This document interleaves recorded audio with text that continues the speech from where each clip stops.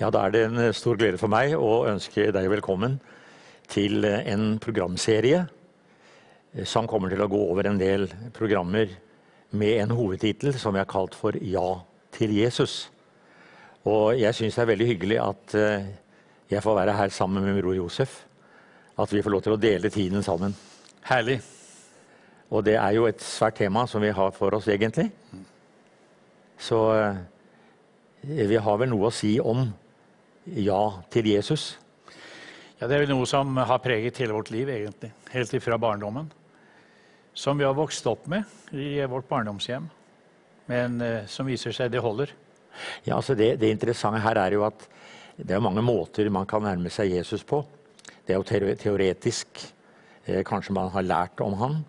Men er det ikke slik, Josef, at vi på en måte kan godt si vi har hatt et personlig møte med Jesus? Det er vel egentlig det som er det viktige, va? Det oppleves som nøkkelen inn til en virkelighet. Det er alle andre måter å se på Jesus, undersøke, forske, oppdage, er bare noe som beriker livet. Men den personlige møtet med Jesus, det forandret alt, selv om man var ganske ung. Det som vi nå tenker på i dette første programmet her, det er Bibelen som hovedkilde til personen Jesus. Og det må vi si at allerede i barndomshjemmet fikk jo vi bibelhistorien. Ja, man glemmer jo aldri fortellingen om Jesus. Nei. Det var hjemme, kjøkkenbordet, Ja. hos våre foreldre.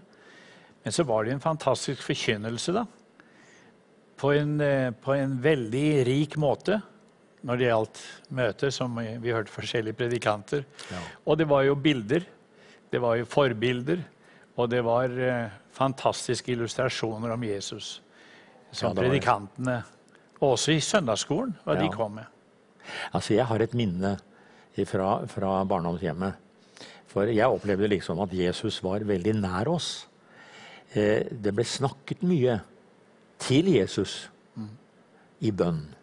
Og vi opplevde det er en person her som de snakker om. Og så var det mor fortalte at hun som ung, hun var kristen, hadde fått seg jobb hos en storbonde.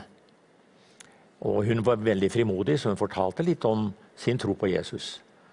Og så fikk hun eksem på begge hendene. Og det var fryktelig, så gikk hun til bonden og si, se her, denne eksemen gjør at jeg må slutte jobben min her. Så sier han spøkefullt og litt pinlig, ja, men kan ikke den Jesus som du tror på, fjerne det der? Ja. Den kvelden sier mamma, kjære Jesus, vis hvem du er. Fjern denne eksemen. Og når hun våkner om morgenen og skal se på hendene sine, så er eksemen borte. Så går hun ned til bonden og sier, se her, hva Jesus har gjort. Og siden så tenkte jeg ofte på mors hender. Jesus hadde gjort noe. Det var hun som stelte mat, det var hun som foldet hender, det var hun som hjalp oss og støttet oss. Så Jesus var liksom så virkelig på den måten at vi så hans gjerninger i det hverdagslige.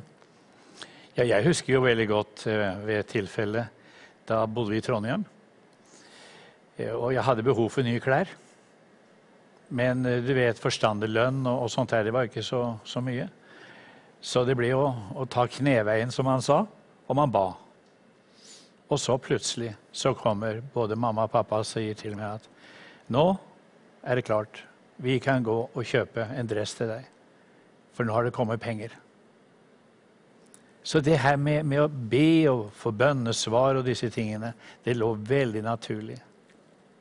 Veldig flott. Ja. Nei, altså jeg tenker på da, med den lille bakgrunnen der, som vi kunne selvfølgelig ha mange interessante ting å si, fra troen vi møtte, og Jesus vi møtte, og har vært med oss hele tiden, så føler jeg at det er behov i dag.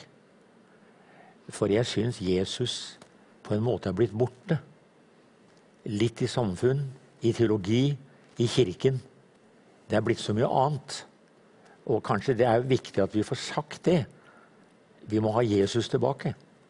Det er veldig viktig.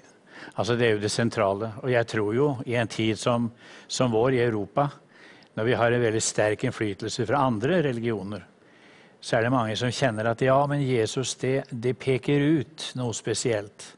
Og da får vi være veldig forsiktige så vi ikke er til anstøt og så videre. Men det er helt feil. Vi må erkjenne Jesus. Vi må akseptere dels i vårt eget, men også i vår samtale med andre. Ja, det er jo slik at når vi tenker på det som er kjernen i alt det vi holder på med i den kristne tro, det er som Paulus sier, jeg vil ikke vite noe annet iblant dere enn Jesus Kristus og han korsfestet. Kan det være slik at han hadde på en måte et innlegg i den religiøse debatten som spredte seg på så mange unødige ting? Og Paulus mente vi må ha fokus på Jesus. Altså det er ingen tvil om at på den tiden så har det den grekiske eller den greske filosofien som trenger på. Man skal ha forklaringer, man skal vite, man skal kunne. Men her er vi inne på et område som sprenger alle de grensene. Det er troens område. Og der tror jeg at det er veldig viktig med både det Paulus sier her, som Peter, alle disiplene, og hele den forkynnelse som du finner i apostelens gjerninger. Det tales altså om dette aktuelle med Jesus, Jesu person og hva han har gjort. Jeg tror det er veldig viktig at vi får det tilbake igjen. Ja, og da tenker jeg slik at Bibelen er jo boken som vi på en måte har som en sånn undertitel her, hovedkilden. For det er jo ikke så mange andre steder i litteratur på Jesu tid. Josefus har noen setninger, men det er jo Bibelen som er vår hovedkilde. Og det er fantastisk når vi tenker på hvordan man strekker Jesus-tanken ifra evighet og til evighet. Så er Jesus til stede hele veien gjennom profetier og alt hva det er. Og skal jeg bli kjent med den frelse som jeg har, så må jeg gå til Bibelen. Ja. Det var en spesiell opplevelse, David, som jeg hadde her for en tid siden. Du vet, dette Nye Testamentet kjenner du sikkert igjen. Ja. Det var jo når vi gjorde denne oppdelingen, efter at pappa hadde fått flytte hjem til herligheten, så fikk du en del bøker, Levi og Ruth og jeg. Blant annet denne kom til meg. Så har jeg hatt den her i mange år. Helt plutselig fikk jeg for meg hjemme i Stockholm at jeg ville gi bort en del bøker. Og det skulle til en bibelskole i Linköping. Så det kom en lastebil opp og hentet. Det var vel 1000 bøker eller noe sånt. Og jeg tok ikke rede på alle bøker som var med. Men i hvert fall så ble jeg oppringt for et par måneder siden. Og da er det en dame som sier at du, Josef, jeg lurer på om jeg har kommet på et Nye Testamente som du har mistet eller noe sånt. Og jeg forstod ingenting. Har jeg mistet et Nye Testamente? Nei. Kan det være? Ja, men den er på norsk. Og det er ikke noen predikanter som jeg vet, foruten du, som kan ha noen knytning til et norsk Nytestament. Ja, men da må jeg se på det her. Så jeg fikk det i posten hjem, og begynner å undersøke. Da er det pappas gamle Nye Testamentet, som han brukte altså i forbindelse med høytider. Det var bryllup, og det var begravelse, og så videre. Da har det denne historien, at den følte med alle de andre bøkene til denne bibelskolen. Bibelskolen flyttet til en ny adresse, og der la de alle bibler og sånt bort. Og der kommer denne damen, ser på alt det her, ser disse fine bøkene, og finner det her, leser at det er på norsk, tar det og plukker unna, og tenker, det må være Josef som skal ha den. Så hun la det bare på et bord, de skulle drikke noe kaffe og litt sånt her, og så kommer hun tilbake, og boka er borte. Og hun leter i flere måneder. Da finner jeg den på et sånt sted man ser litt nytt og gammelt. I den bokhylla, der fanns dette Nye Testamentet. Og hun griper tak i og sier, det her slipper jeg ikke, det må Josef ha. Og da viser det seg, det er vår fars Nye Testament. Det var jo en god illustrasjon på man kan miste. Ja. Og mange legger bort. Ja. Og til og med kanskje plassere Bibelen i bokhylla. Men det gjelder å få den fram igjen. Ja. Så det var en veldig fint bilde på. Og, så er det bra prekenutkast her da. Ja, Alt Det er fullt opp her. finnes der. Jeg vil jo si det slik at Bibelen har jo en utstråling. Ja til Jesus. Og dette positive må vi nå løfte fram. Ja til Jesus i samfunnet vårt. Ja til Jesus i skoleverket. Ja til Jesus i kirken. Ja til Jesus i det sosiale, uhjelp, hva det er for noe, så må Jesus komme inn og bli den bærende kraften, føler jeg. Ja, det er jo riktig. Han er jo selve eksempelet på hvordan disse tingene skal fungere i hverdagsliv og innenfor for enkeltmennesket. Det du vil at andre skal gjøre for deg, det skal du gjøre mot de. Ja. Du skal elske Gud over alle ting, og de neste som deg selv. Det er ja til Jesus. Ja, det er det. Og det som kanskje også jeg tenker litt på, det er hvordan kan jeg personlig få lov til å si ja til Jesus? Så han blir min personlige frelser. Og jeg tenker på, da jeg tok valget, så skjedde det faktisk et veikryss.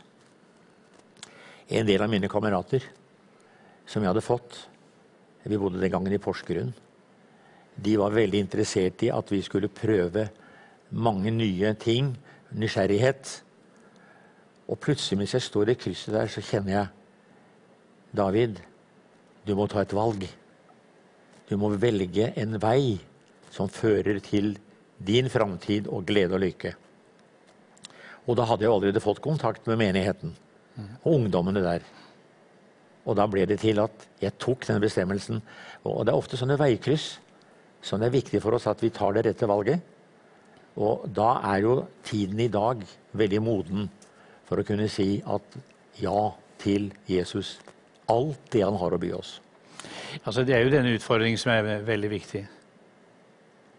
Og da kan vi jo tenke sånn, kan Jesus bety noe i samfunnet? Jeg tenker på den store verden med alle de konfliktene som vi har. Det er en urolig tid. Kunne Jesus bli en bra fredsmegler? Jeg tror det. Han ga sitt liv for det. Ja. For det personlige som vi sier da.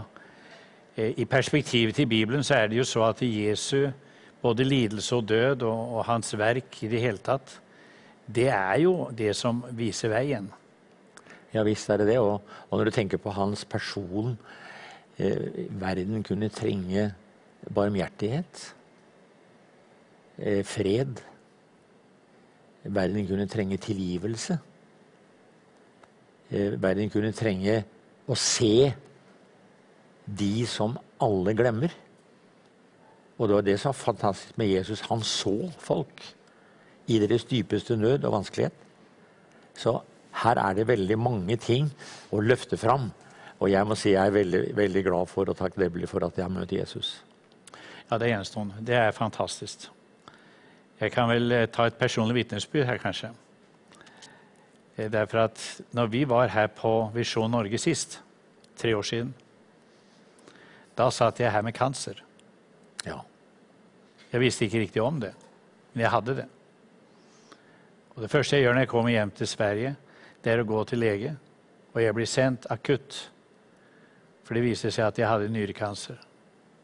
Og det ble jo en operasjon på det. Og den opplevelsen som jeg hadde når jeg kommer da til lege, og det personal som var rundt henne, det var veldig sterkt. For hun sa at jeg skjønner ikke, sa hun, at du kan være så stille, at du kan være så lugn. Du virker en sånn fred over deg. Og jeg kan prate med deg om akkurat hva jeg vil, uten at jeg er redd for å forstyrre noen ting i dine følelser. Men du har en alvorlig kanser, og vi må operere den. Jeg sa da til henne at da må jeg betro deg en opplevelse. Og der har vi det. Jeg lå på kne og ba, og jeg kan fortelle deg at det var på et lite rom på Roverud, utenfor Kongsvinger. Der lå jeg ba, og da fikk jeg klart for meg at jeg må velge. Og en bestemt sak jeg måtte ta beslutning på. Da sa jeg til Gud, du får ta mitt liv. Led meg hvor du vil, gjør hva du vil. Jeg går hvor du vil. Så sier jeg til legen, det var en sak jeg glemte bort. Jeg stilte ikke noe krav. Og nå har det gått opp og ned. Ja. Og nå sitter jeg her. Nå er denne saken. Men vi skal igjennom det. Men jeg vet at også, nå har jeg truffet deg. Jeg har fortalt deg dette. Og det opplever jeg også som en del av det som Gud leder et menneske til. Ja, det er dette spennende perspektivet. Det har så lett for, nå har du vært forkynner i mange år, og vi har gitt vårt liv, kan du godt si, forkynnertjeneste. Det har så lett for å bli slik at vi kan mye teologi. Mye om Jesus, mye om forskjellige temaer, og det er viktig. Men det personlige du opplevd, som Paulus sier, jeg vet på hvem jeg tror. Ja. Og han sier også, for meg er livet Kristus. Og da blir det så personlig at du blir budskapet. Ja. Du blir en del av det. Og det er vel det viktige som også Jesus har oppfordret oss til. Og det kommer vi tilbake til nå da, når vi snakker om ja til Jesus. Det er vårt vittnesbyrd. Vi behøver ikke ha en hel masse forklaringer. Vi behøver ikke ha en del forsvar. Det er ikke det som Gud har kalt oss til. Men vi er kalt til å være vitne om hva vi har opplevd, hva vi har sett, hva vi har vært med om. Det er det som vi forkynner. Det er det vi forteller videre. Ja. Derfor er dette personlige møte med Jesus veldig viktig, og at Bibelen blir levende. Du vet, apostlene, disiplene sa, det vi så, og det vi følte på. Ja. Noen ganger opplever jeg at Jesus er nærmere meg enn min nærmeste person som står. Det er en atmosfære. Det vi så og følte på, livets ord. Det forkynner vi.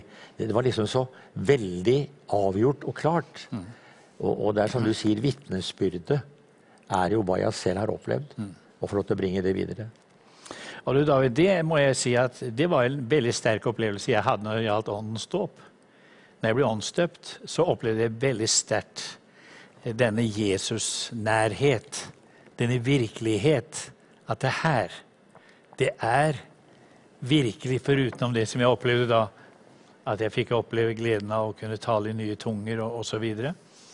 Men nærheten til Jesus, det er så viktig. Ja, det er, å få leve i det. Ja, dette synes jeg var viktig at vi får startet opp denne serien med å fokusere nettopp på det personlige, det nære.